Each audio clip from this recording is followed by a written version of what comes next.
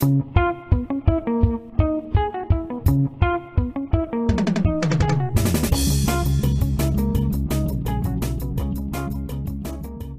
Greg, welcome to the podcast. Thank you, for having me. You started at Untappd. How did this all unfold? Can you take us back, and what was the idea and the origin of how that all unfolded? Yeah, I have to put on my memory hat to go back 10 years. It's been, 10 years in technology world is like 100 years in the real world. So I'll have to remember and scratch my brain here. But, ultimately, I'm a computer scientist. I went to school for computer science. I've always been really, attentive to social networks and experiences from phone apps. And I remember talking with my co-founder back in the summer of 2010, and we're talking about industries that were inherently social, but not social enough to be more real time, like a Facebook or a Twitter or something like that. And at the time, we were very familiarized with Foursquare, where back then it used to be the app people would check into places and then share them with friends. Yep. And we thought, there's something here that, I don't really care if my co-founder goes to a supermarket or a Walgreens, but I do care if he goes to a restaurant. What did he eat there? What did he drink there? And, marrying that idea of that kind of mindset of what are you doing at a particular location or establishment with the fact that, beer is a very inherently social activity. And we kind of married those two together. That's where Untappd was formed. And, it's crazy I tell this story because everyone assumes that, okay, Greg must have been a really big fan of beer when he first started. And the real answer is no. I really wasn't that big of a beer fan. I just love the idea of marrying two industries, from the social perspective, from the location perspective, and then the beer industry together that needed some way to just be disrupted and have a more online presence and a real-time presence. Now, of course, there were a beer advocate and rate beer at the time, but to me, those always looked at as more archaic, older systems where they were more post-experience, where I went home after I had my beer and I wrote this paragraph about it and I was done. I wanted something in the moment that I could share with friends, make it more social. And that was kind of the key aspects there. That was how it started in the summer of 2010. I was so riveted by the idea. I had built the prototype in 24 hours that summer. Now, it looked like real garbage, to be honest with you, from a visual perspective, but the pinnings of what we're trying to accomplish were completed there. And it was basically, where were you? What were you having? And what did you think? Those were the questions we wanted to ask the user when they went to pour their beer from that perspective. So from there, we kind of launched it in the early beta September of 2010, got some feedback from users and kind of continued to build a platform. And we became big beer lovers ourselves from using the application.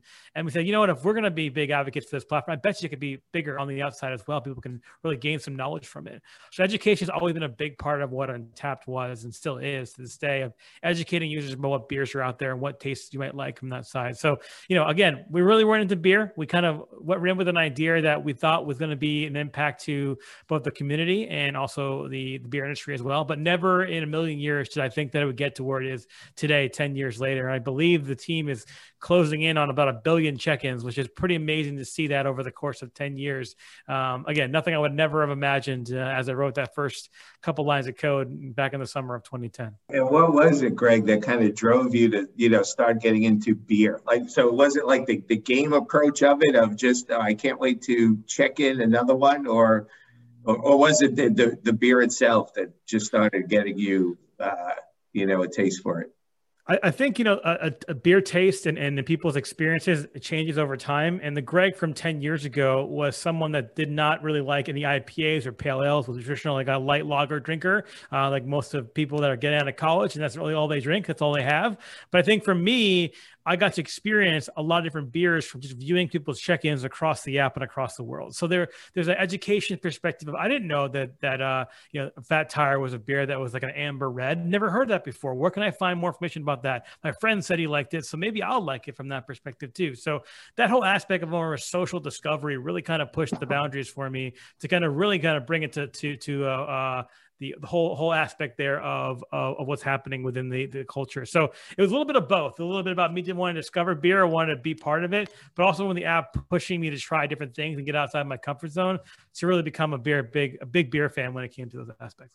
Yeah, that is interesting. And it is interesting just that it's a way that gets people exposed to different tastes and different things. How much of that friend aspect do you think mattered? Like if you saw something or a friend, did that carry more weight than just a posting from someone who might be a stranger?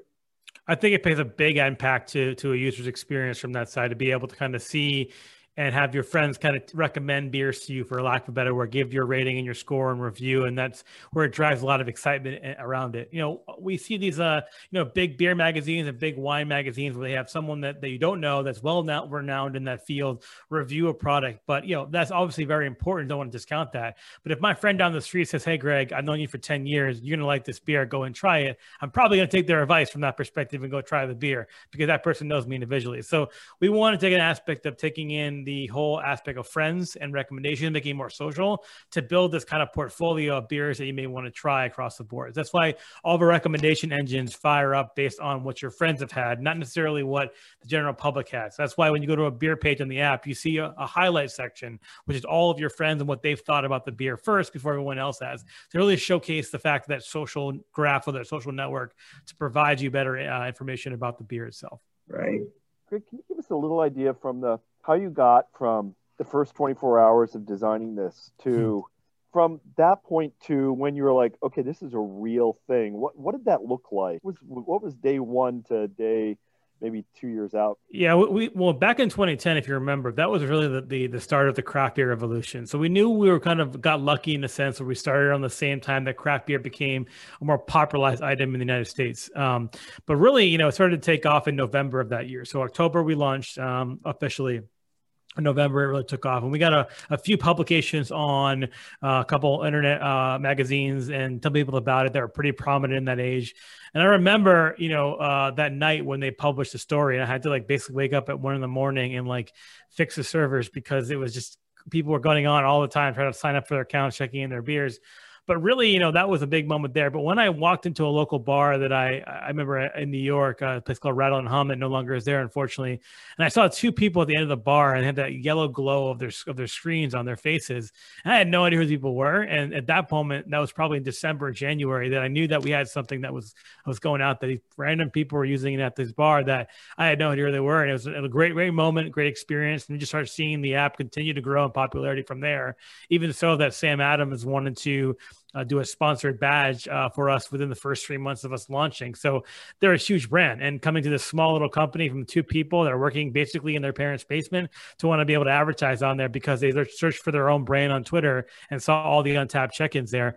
That was a pretty amazing feat. So a combination of all those three efforts there kind of gave us the inclination that this is not going away anytime soon. And we continue to grow year over year. I think the first 5 years before we merged with Next Glass in 2016, we were able to go to about 3 million users with no money on advertising and nothing, just on pure word of mouth from 0 to 3 million in that time period. So it was an amazing kind of feat, and very happy and honored to be part of it to see it all the way through. Being in that bar and seeing the yellow glow must have been the equivalent of maybe a rock star hearing his song on the radio for the first time, right? Absolutely. That's a great way to look at it. From my perspective, I'm a small town person. I'm not from a Google or Twitter or Facebook. I'm just a regular engineer that saw a need for a product in the market, and it's actually working. And this product market fit. And I think that's really where it came down to, kind of that moment. Aha, we got something here. And from there, we tried our best to do whatever we can to continue to grow it. And ultimately, it turns out to be a pretty successful story. Well, and you refer to yourself as a regular engineer, but I'm thinking maybe there's some extraordinary talents there too. Because do you feel, was it just the concept and people just gravitated towards wanting to check in beers at bars? Or I think part of what lends itself is the design elements and what you created. Probably, I guess it's the combination, but I don't know if you have a feeling of what was the stronger driver of people adopting Untappd. Yeah, I mean, at the really onset, I didn't think it would be as successful. Could think about it 10 years ago, we were voluntarily asking people to say they're drinking an alcoholic beverage in a certain location. That seemed kind of taboo to me for people actually sharing their content. Nowadays, people share way worse things than that. Right. So, I was a little apprehensive at first, but I think what made us different and made us more approachable is that, number one, the app was meant for more of a quick kind of action. Take a picture, you add where you're located, you add a comment, review, you're done. While the other stuff in the marketplace for more long form content that were more, you had to write novels about beer, and it was not as accepting community as Untappd was. Whether you're getting into it from just starting out or whether you're an expert, we welcome kind of everyone from that that perspective. Whether you enjoyed the macro beers or the micro beers, we wanted your input from that perspective. So I think that allowed everyone to kind of come to the equation and really kind of be involved. In addition, in the early days, we were actually just a mobile web application, not a traditional app that you see on phones today. It also helped us significantly grab attention as well, because we were mobile designed and mobile first. So our competitors on their markets are not really formatted for that way. They're more desktop oriented experiences. So it doesn't matter if you're on an iPhone, a BlackBerry, an Android, you were able to use Untappd on day one, which was pretty significant in the market from that side in terms of gaining users. But you touched on the last part of your question there, is that the design, the user experience, it's meant for simplicity, ease of use. When we first launched, we had no ratings. It was just simply, what are you having? What do you think about it? And where you're at? And we obviously graduated a lot in that aspect there, but simplicity had always been the name of the game for making it more popular. Real complex nature in terms of, writing a novel. You don't have to add a review if you don't want to. If you just want to use it just to log what beer you had, that's fine too as well. So I think a lot of it has to do with kind of simplicity of it, the openness, and the able to kind of use that data in more of a social way to see what your friends are drinking, what's popular in your area. Those are the kind of the key things that I think struck a chord with users to gain popularity. Yeah. So what did lead to, what was the next evolution, that kind of led to even the ratings part of it? Yeah, people were asking people were putting in the comments like 5 out of 5 or 2 out of 3. And we're like, you know what? We should probably add this as a native feature into the app so people can rate their beers and not have to use the comment box for it. Because at the time we had a limitation of number of characters. We were kind of marrying off of Twitter. At the time it was 140 characters. That's what we're using for the character count. So we don't want to take that away from their experience of adding a review.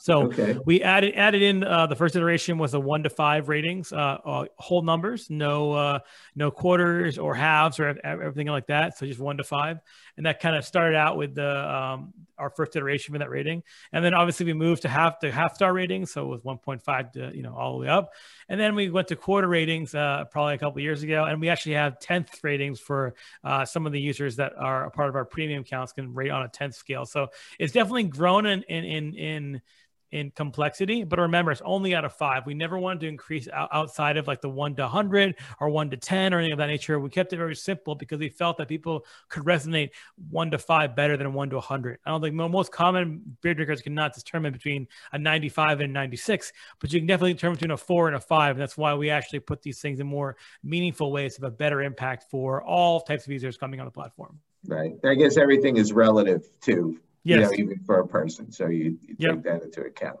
Absolutely. Well, it sounds like you've made a lot of good, business decisions, and maybe this latest one is maybe the best one of all. But even backing up to, we kind of talked about how Untappd had grown, but if you go back, not so much from the number of users, but even for your team. So it started off with the 2 of you in a basement. And what was that growth, like? When did a third employee number 3 kind of come on board, and how'd you grow all that led up to being acquired? Yeah. So, for that first 5.5 years, we were essentially a team of 2. We didn't really grow in that aspect there. We were doing it part-time. My co-founder's in California. I'm in New York at the time. So, we're just kind of grinding away as much as we can. I remember numerous times, obviously answering a lot of support tickets from users. Everyone's like, oh my God, the co-founder's responding to my ticket here. You guys must have 1 million people in your company, and this guy's taking time to respond. And I'm always like, I appreciate the that thought there, but we're a team of 2 trying to get this working. I remember there are times people like, oh, I'd love to take a tour of Untappd headquarters. And I'm like, my wife was like, you're not going to have people come into their apartment in New York City to take a tour of your office, from a lack of a better word. So it's been an amazing time just in terms of user growth, but just the company size has remained the same. And then when that acquisition came back in 2015, moving into that full-time role, we moved from a team of 2 to a team of 14 for the entire company. There were 12 that were part of that company beforehand. So that was a major kind of change from that perspective, to have more than just one person, more than 2 people working on the project from that perspective. And we grew from that 14 people up to about 225 in the course of that year, with people coming in and out. So it's just an amazing thing to kind of look back as I left the company earlier this year, and many people come up to me and say, look, really appreciate all the hard work. I wouldn't have a career at this company if it wasn't for your idea. And that's kind of a weird thing to think about. I never thought of it from that perspective. I always thought about like, oh my gosh, amazing opportunity for me to be able to work on it full time. But actually this idea fostered careers and people a livelihood from that perspective. And that's something that I'm incredibly fortunate fortunate and thankful for the opportunity to be able to do. So it's definitely been a crazy experience for sure, growing up as a whole in this 10 years, but ultimately being able to get back to the community, to get back to to our employees to do these things is a really cool thing. And that is, to me anyway, I think it's super impressive. So usually people will talk about maybe it's the number of downloads, the number of check-ins, but to go from 2 to 24 to over 200, employees, that part's impressive as well. Yeah, it's just one of those things where I've always been a proponent of building products for the community. I'm not I always tell my staff and, at the time, I'm like, I'm not a beer celebrity or somebody out there. I'm a regular person that loves beer just like everybody else, and the mentality that I have for what I do is that, yes, I'm a founder of a company, but I also want all the fellow employees also to feel like they're a founder of the company too, within their own aspects. And that what creates a really good environment for people working together and building successful things. We want to be judged by the character of who we are as individuals and be transparent with our users and be very upbeat, as opposed to the beer companies of the world that don't really care about users. Like I actually know a lot of user ID numbers of our loyalist fans. Like I know their ID on the database because I communicate and I see the check-ins. I communicate from that perspective. I'm very passionate about that aspect as well. I think that goes a long way to show you how the company is all about, and not just, like you said, concerned about revenue and profits and all that stuff. We're making a product that we believe, as silly as it sounds, will change the world. And I think we've definitely changed the way that beer has been consumed, been picked off of shelves, and also been able to share it among friends. And I'm pretty happy with that kind of history. Oh, you definitely have, right? You're synonymous almost with the community now. It's hard to separate the two. So it's amazing. Yeah. Yeah, that's an interesting part about me kind of departing as well. Is that, Untappd's been literally tattooed on my head, for lack of a better word, for the last 10 years. For myself, stepping down, I never intended to separate myself from the brand from that perspective, just separate myself from the day-to-day operation within the company and stuff like that. So that's why I'm talking to you guys. That's why I'm talking to all people. I still believe in the brand. I still believe in what we're trying to accomplish at the company is. And while I'm not part of that day-to-day, I'll be an evangelist for the platform, because I believe that there's a lot of potential that still has to come to make it even a better thing for the community as well. Yeah, that vision will be important. One thing I did want to ask, Greg, the role of moderators, right? That was something that seems like it probably helped, with growing the community. But how did that whole idea start? Yeah, I mean, ultimately, we wouldn't be anywhere out where we are today, or Untappd wouldn't be where they are today without the moderators. It's a huge part of our community, and it's a huge part of the way that we continue to move forward. So it started in December of 2010. So about 3 months after we launched, we realized that I couldn't simply just take help requests every day and change the database manually for edits and merges. Very time-consuming process. So we built out a lot of tools for moderators to edit and merge and delete kind of content. Because of the open adding system, obviously you gain your database really quickly, but obviously you're also talking about people drinking beer at the same time that they're checking in. So you have tons of mistakes all across the board, of spelling mistakes and all those fun things there. So for us, they're a huge part of what Untappd is all about. And they are driving us being their brand ambassadors. They're the ones that tell their friends about it. So last I checked, we're around 300 or 400 plus moderators all around the world that volunteer their time to go through the system and edit beers and merges and place information. So I think that's a huge testament to the power of Untappd, and that people will find it valuable to be part of this community and part of this moderator community. And I'm incredibly thankful for them to be dedicating their time to do these things. Who came up with that idea? Was it out of necessity or yes, absolutely. Was it planned? No, definitely was not planned. It was out of necessity. We were getting so many edit requests for individual beers, and I was the only one to be able to make those changes and how to do them manually in the system. So it's built out of necessity, where we needed to have a system in place that allowed us to make more changeable edits, have an audit log for beers and all that fun stuff to make sure that we're able to continue with the growth of the application.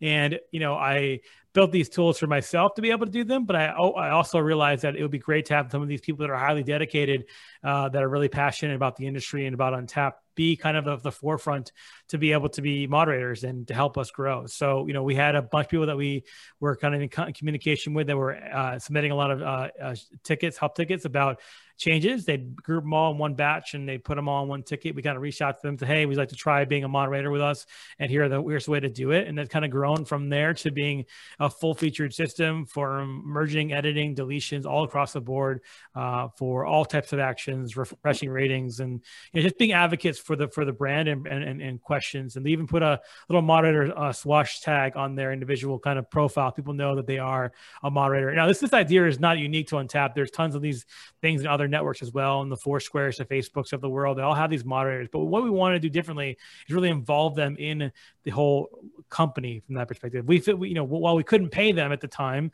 and they're not paid right now, they're all volunteers. We wanted them to feel like they're part of this as much as we are. And I think that they did a amazing job to dedicate their time for it. So I always include them in a lot of conversations, a lot of the features that we want to do. They're good beta testers. They give good feedback. So they're very important to the success of Untappd for sure. I hope they continue that way in the future. But that's the reason why they got brought on, was simply because we got so many requests for these edits and merges that we need to have tools to be able to do this in a team to help us with it. Certainly, I think that's maybe another kudos to the design or everything, that you have a group that large of people that want to get involved, and volunteer their own time just to make something that's going to be used and appreciated by so many others. Absolutely. Yeah. It's one of those things where I feel that, you have to give users the opportunity to kind of contribute to your site in a meaningful way. And if you give enough people the opportunity to turn it to be great people that can be helpful to push your brand forward. I mean, we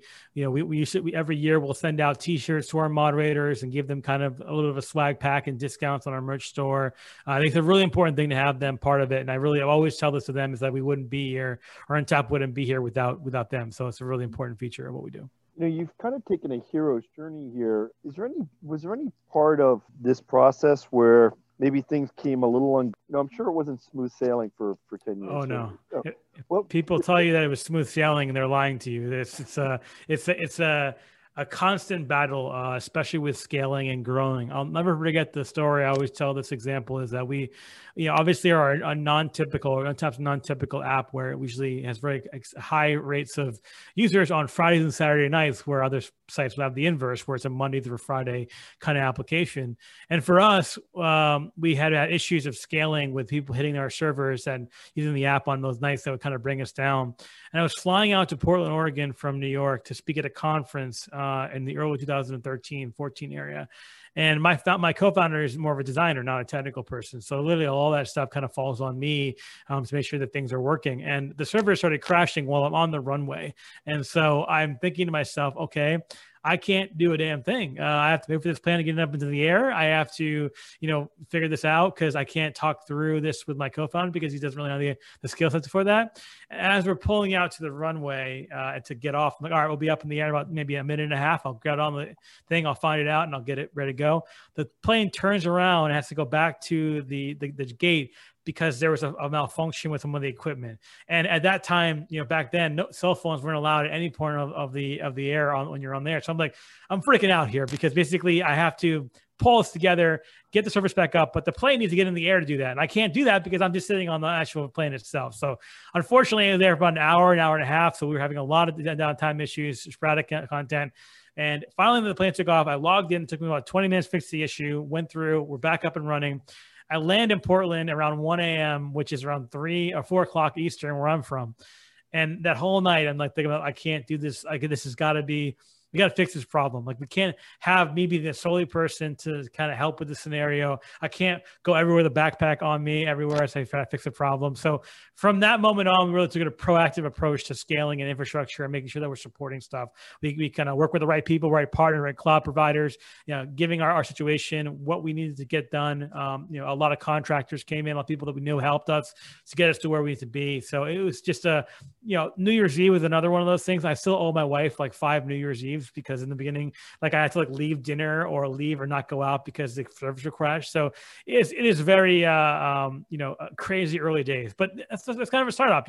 We're 2 people trying to make something work. Those are good problems to have. You just don't want to have them so much that it becomes unstable enough that no one needs to use it anymore from that side itself. Plus, we had this mantra where people thought that we were like a Fortune 500 company, and we were just like all these people here because of the quality we put out and of the users that were using it. People just thought that we were a well-funded, startup or whatever. We're just two guys self-funding this and bootstrapping it. So that's another great problem to have, but also expectations from a user side are a little bit higher from that perspective on uptime and responsive time and stuff like that. So, all in all, it was never 100% smooth sailing, but we're always talking about improving and getting better and really trying to take it to the next level with all those issues so that we don't have to worry about these type of things in the future as we grew. But we're obviously much more stable now and a lot more environment, a lot more people to help in that scenario. But in the early days, it was just a good problem to have, but a poor experience for the user from that side. It was only a poor experience on certain little short windows of time. For the most part, things were working very well.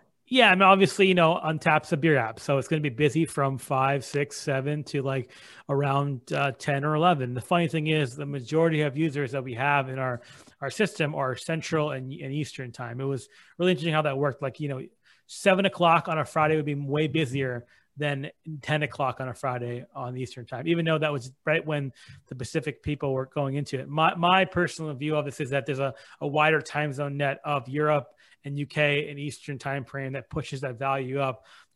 Saturdays at 4 p.m. are the most traffic time for Untappd in terms of beer drinking activities. If you think about it logically, 4 a.m. is at 1 p.m. afternoon drinking in the East Coast. That's around 8 or 9 o'clock in Europe, and you have your 4 p.m. dinner time-ish from the Central and Eastern. So that's the heaviest time period. So we had to learn all those things. We got to go through when we have to scale, when we have to kind of build from that perspective, and that's really what the passion and drive to kind of continue to do that. And it's a learning experience. I went to school for this stuff. I'm not like went to school for like, musical theater or something like that and ended up developing code. Like this is what they taught you in school, but they don't teach you how to scale for millions of users. They teach you how to scale for like 10 people and they give you, 10 points off for not putting a semicolon at the end of something. But the point is that, you learn through the experiences, you persevere, you add it to your kind of toolkit and you learn how to make it better from the future. I think, we were fortunate to have a lot of failure in the beginning and then be able to pick ourselves up and have a lot of success at the end. How about the international aspect? Do you remember your first international user and when did that start to really take off outside of the US? Yeah, I would say it started turning up after year 3, which is credible. It's still pre-acquisition of us and pre-growth at a larger scale. We had about 5 or 10 moderators that were coming over to us that were submitting requests from New Zealand and Tokyo and UK and Germany. And I knew it was a kind of a big thing when I log in the mornings, when I get into kind of looking at how we did last night. And there were tons of check-ins happening at like 9 a.m. Eastern time. So like, yeah, I mean, obviously maybe some of them were from last night, they were checking in, but a lot of them are from foreign places people were checking into. So I had an inkling that it was growing over there. And the crazy thing about all this is that, there's a large user base of people out there that are from outside the United States using the app. And we've done zero in terms of advertising or anything else from grabbing those attentions internationally. So it's just basically been a huge grassroots movement to excite people, to move them across that board, to get them on there. I think the commonality between all that, and you probably have encountered this within your line, is that beer transcends countries, cultures. Everyone knows what beer is. It's not here on the East Coast, we, have a Shake Shack, and on the West Coast, they have, In-N-Out. And we always compare those two things as what's the bigger burger place, but beer is everywhere. Whether the beer brands are there are different, but beer is all done differently in every culture and every community and every country. And I think that's what a lot of people kind of latch onto the Untappd platform. And there really wasn't anything in the aspect of in real time, in the moment, social exposure. And that's where the international brands attached to that. So it's pretty interesting. Has any of the companies ever come to you and said, hey, we don't want the individual people's data, but like some of the time shift when people are checking in, did anybody ever say to you, hey, we'd like to buy that underlying data, not the people obviously, but the elements of like what you said about the West Coast and those types of timing elements? Yeah, I mean, ultimately, we always believed long-term, in the short term, there are obviously many ways to monetize the application with, our sponsored content, our badges, stuff like that. We've always felt that the data aspect, the insights, is the most valuable piece of what's happening within the Untappd brand. I can't speak to what's happening currently, but I can say that ultimately that's something they're definitely looking into and definitely wanting to kind of to purse that market. I think it's such a valuable asset to all walks of life from brewers. If people pay millions and millions of dollars for focus group testing for beers, we can provide that data to you relatively inexpensively and relatively in an area where you find value. And even on the low end, low breweries that are not as big as the regional ones or the national ones, they can still find some value out of the data they have. So I think that there's a wide market for that in terms of the scale of people looking to obtain that. And obviously we're close to 1 billion check-ins from that perspective there. There's a vast number of data points to look at, from whether time of day, whether it's, weather conditions potentially. I'm just spitballing some things here. Is it people drink more stouts when it's darker outside, or more, a lot of things you can kind of parlay from the data itself, I think provides a lot of value. So I'm excited to see what the team comes up with from a product from that perspective in the future. I think it'd be very valuable to all types of breweries. And that fits kind of the vision of what Untappd is. We've never meant to be an app catered toward craft beer fans. We meant to be an app for all beer fans across the board. So hopefully in the future, when they offer these kind of insights projects, it's not geared toward, the top 5 breweries and the rest of the country can't really get to do anything. It's a more welcome product that everyone can use no matter what size you are, because the data coming out of it is way more valuable from every aspect there. I would think just a mass trial and repeat study would be interesting, right? Just pulling that data. Yes. Did someone try it, and did they try not the individual person, but did a person out there try this beer, and did they try it again? And when was the next time they tried it? Yeah, there's so many questions that we can ask, such as, hey, I'm opening up a cidery. Where in the U.S. is a great spot to open up a cidery that has the most amount of users that like cider and rate it high? I mean, that's a very standard question. I believe that Untappd can provide those answers from the data that's being sourced from there. So I think that's a huge aspect that you're going after, that hopefully they'll be able to provide a good product in the future. What do you think of some of the happenings? I know you said you weren't coming in as a beer expert, but what do you think about some of the things like the seltzer and the non-alcoholic and some of the things that are happening in the beer category?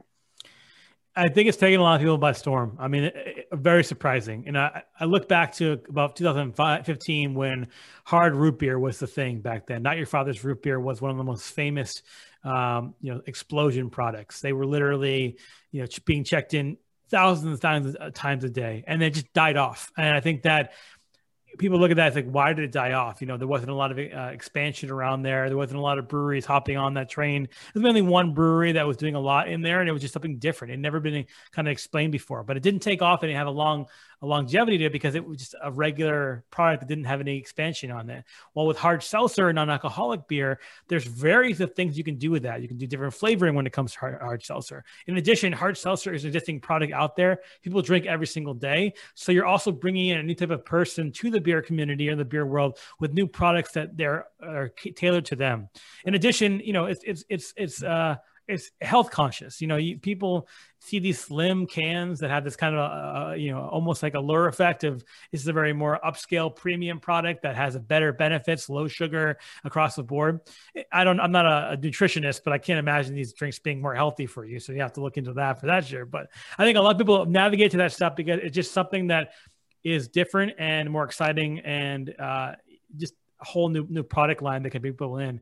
Maybe you want that kind of, you're at a party and all they have is beer, and you want that kind of mixed kind of drink feel, but you don't want a 10% vodka and cranberry at a party. You want to drink a can like everybody else, and that's where it drives a lot of that attention. I think the non-alcoholic one is the most exciting part for me, because growing up, my grandfather used to always drink O'Doul's.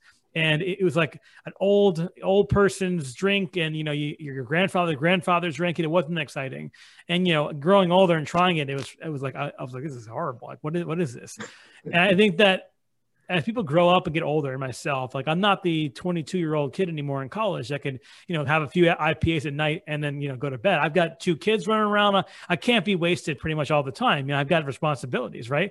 So I think non-alcoholic beverages, when they're done right, like Athletic Brewing Company does a really good job with this, that are high flavor, have the same experience without the kind of bad stuff of alcohol and the hangovers you potentially get. It's a huge benefit to a lot of people that are more athletically conscious about the things that they do. And I think that is a huge area that people are latching onto, that I expect to grow in the next couple of years, and see how that folds. But again, those 2 things, hard seltzer and non-alcoholic, are geared toward more of the health conscious, the differentiating, the kind of benefits to your own health and your exposure, and being able to drive. Heineken is doing amazing things with their non-alcoholic beer as well, and not just the small ones. Yeah. So just curious to see how that kind of grows in that area as we get outside. It's like duals kind of like non-alcoholic view. I think I talked to some of the guys at Athletic a lot, and they said, we're advertising we're non-alcoholic, but we want people to look at us as a regular beer and compare it as such. So the same way that gluten-free beer used to be, the sense that there's a lot of people that are saying, oh, gluten-free beer is not very good. Well, they don't want to be a gluten-free beer. They want to be called a beer, and that is no gluten inside of it. The same thing with alcohol. They want to be a non-alcoholic beer. They want to be a beer with no alcoholic added to this particular brew. And they want to be judged that way. I think that's the approach that Athletic has taken things there. And that's why they're getting successful, because they're making a high quality product without the effects of alcohol from that side. So I think it's a pretty major shift in the market, and interesting to see how it will fold out in the next couple of years. Yeah, we're big fans of Athletic Brewing. They've been on the podcast, and, I live about 15 minutes from them. It's amazing what they've done versus the duals. Yeah. And I do think of it as me too. I was up on vacation. Mike heard this story, but I was up on vacation in Massachusetts, and there was a sign that said free beer. And this guy, there was a sampling for Athletic. The local rep was sampling it there. Yeah. He gave me a can, and I'm drinking it in the car, and I felt like I was breaking the law. I'm like, this, I've never done this in my life. And my wife's like, well, it doesn't have alcohol in it. I go, yeah, but I feel like I'm drinking a beer right now. I don't feel like I'm drinking a soda or drinking a water. Yeah. Well, that's also too, like, it helps them with the pandemic and their growth, right? You can ship that thing everywhere in the country because it doesn't have to go through the alcohol laws like you normally have. It's a huge benefit to their business model to be able to be, not have to have everyone just come to their location and grab it. They can just order it online on Amazon like fashion, and bam, it's in your door the next couple of days. So that's a big thing. Our houses, and we when we were on the podcast with them, we were able to drink it. So it is pretty amazing. It's we do enjoy it. I guess the other thing we end up seeing, Greg, from our perspective with our craft beer league is Run Wild IPA is one of the beers in the craft beer league. So we get to see the actual numbers week after week, and that's nice. And there's a lot of people that agree with everything we're saying. You do see the growth happening with that one beer. Absolutely. What's next for you? This is an amazing journey that you've been on. Yeah. And just creating something out of like an idea that you had is just amazing. What are you thinking about for like a second act here? Is there anything currently crazy things that many people in their life don't have the opportunity to have an idea like this and have it stick, and then also be acquired, and then also work on it in a full-time fashion with 100 plus employees. Like, that trajectory is just something that continuously slices the onion, and the percentages go down from a product perspective. So I'm incredibly humble and fortunate to be able to go through this whole process. And one thing I've learned a lot about this especially in the last year with COVID, is just understanding a little bit more about myself. And that's kind of why I've stepped away in January, where I wanted to spend more time with family and wanted to kind of see what the next chapter for me looks like. I put a lot of blood, sweat, and tears over this for the last 10 years, and I've done amazing things and don't regret anything from what we're doing. But from my perspective, it's all about kind of self-preservation, looking at yourself and seeing what you want out of it. And I felt that it was a time for me to move on and see what else I'd be able to do. In terms of what's next, I don't really know at this time. Like, I've obviously stepped down about a month ago. I've been spending a lot of time with the family. It's very odd. I've never had this kind of much time in my life in the last 20 years, and being able to wake up in the morning, play with my kids, and kind of go from that perspective there. So I'm not sure. I think that my next opportunity will still kind of have the same elements of what Untappd is all about, which is community-driven applications and building out products and services that are used in a high level from a consumer perspective. I'm definitely not going to be going into, healthcare or anything of that nature, although they probably could use some help there. But for the most part, I really believe in building community-driven products for a larger set of people. And that's kind of what I'll look for in my next opportunity. But right now, taking it very slow and trying to see what's out there, just be casual about it, and just see what's next for me. But again, I can't thank the team enough at Untappd for allowing me to transition out of this role and being able to kind of support me from this endeavor as they move into the next chapter of the company's career. But it's just been an amazing ride, and you can't really. You look back and you're just kind of amazed at how quickly it kind of rose. I mean, 10 years as an app is pretty significant. Instagram is just turned 10 years. So like, we're the same kind of level of Instagram perspective. But while not as big, it's amazing how we've been able to grow from that perspective to get there. So that's pretty amazing. Greg, we really appreciate you being on the podcast today. My pleasure. Congratulations on all your success and seeing this and creating it out of nothing is just, well, Mike and I are trying to do the same thing, and we realize how hard it is, It's very hard. And I have a full appreciation for just how creative this was, but also how hard it must have been. Just two people for a long time doing this and owning it the way you have. It's something to be really proud of. Yeah, thank you. I think when it comes down to it, you mentioned it is hard. And I think that the most valuable thing I got out of it is I was motivated by the community and people that love the product every single day. That's what kept me going. That's what keeps me going every day, is that what you're building and what you put out there is making someone happy. And, yes, there are going to be many nights that I was working 80-hour weeks, and my wife's a saint, and she's really a saint, and all those things. And I think when it comes down to it is that you can get burnt out pretty quickly from these things. But I think that keeping that mindset focused, that you're doing this for the community and pouring through, and nothing is really impossible, you can get a good perspective out of that. And that's what we'll be able to accomplish with Untappd. Yeah, well, it's certainly impressive. And thank you. We're impressed and certainly admire it too. And yeah, I think there's probably tons of lessons you've learned, but some of the things there in terms of design and simplicity and not trying to do too much, we're also, lessons for others to learn from. So absolutely. And you don't have to quit your job to work on a project like this. Before, I remember, just a small anecdote here. I remember we tried to raise some funds early in Untappd days. And everyone said to us, "Oh, you're not dedicated on this project because you're not working on it full time." We had families. We couldn't go on the ramen noodle kind of diet, for lack of a better word, to do that. So, a lot has changed in the VC world since then, but that was the kind of feedback we got. And I always tell people, you don't have to quit your day job to work on like a side project. You can work on it nights and weekends, see if it takes off. And if it does, and you're one of those people, then you can kind of go forward with it. It's kind of like the NCAA, kind of a sports methodology where like not every single person goes pro in their own sport. You can maybe don't get anywhere with that particular startup, but it helps you in your career, in your next opportunity. I got my first job in programming at ABC News in New York City, and my boss was a huge Untappd fan and turned his laptop around in the interview and asked if I made this. I said, yeah. He goes, when can you start? So it can open up doors for you, even though you don't even expect it in your area, if you work on something like this and be passionate about it. So I definitely recommend taking that approach as opposed to, going the other routes. We're going to embrace that advice. We're in mid-season right now, but what we'll do is when the new season ramps up, we'll definitely send you an invite. You can be a commissioner of your own league, or you can join nice. you can joke, so you can have your an Untappd or whatever you want to do from a commissioner standpoint, or we have an open league where you can compete against the masses, so you can do either nice. one. So very cool. We'll make sure to send you that in the next couple of weeks. Sounds great. Looking forward to it. All right, Greg. Thank you so much Greg, for joining us today. Thank you guys so much. Appreciate the support. And all the best to you. Thank you. Yeah, best Thanks, of luck guys. in the new chapter. All right, cheers, everybody. Bye. Take care. Bye-bye.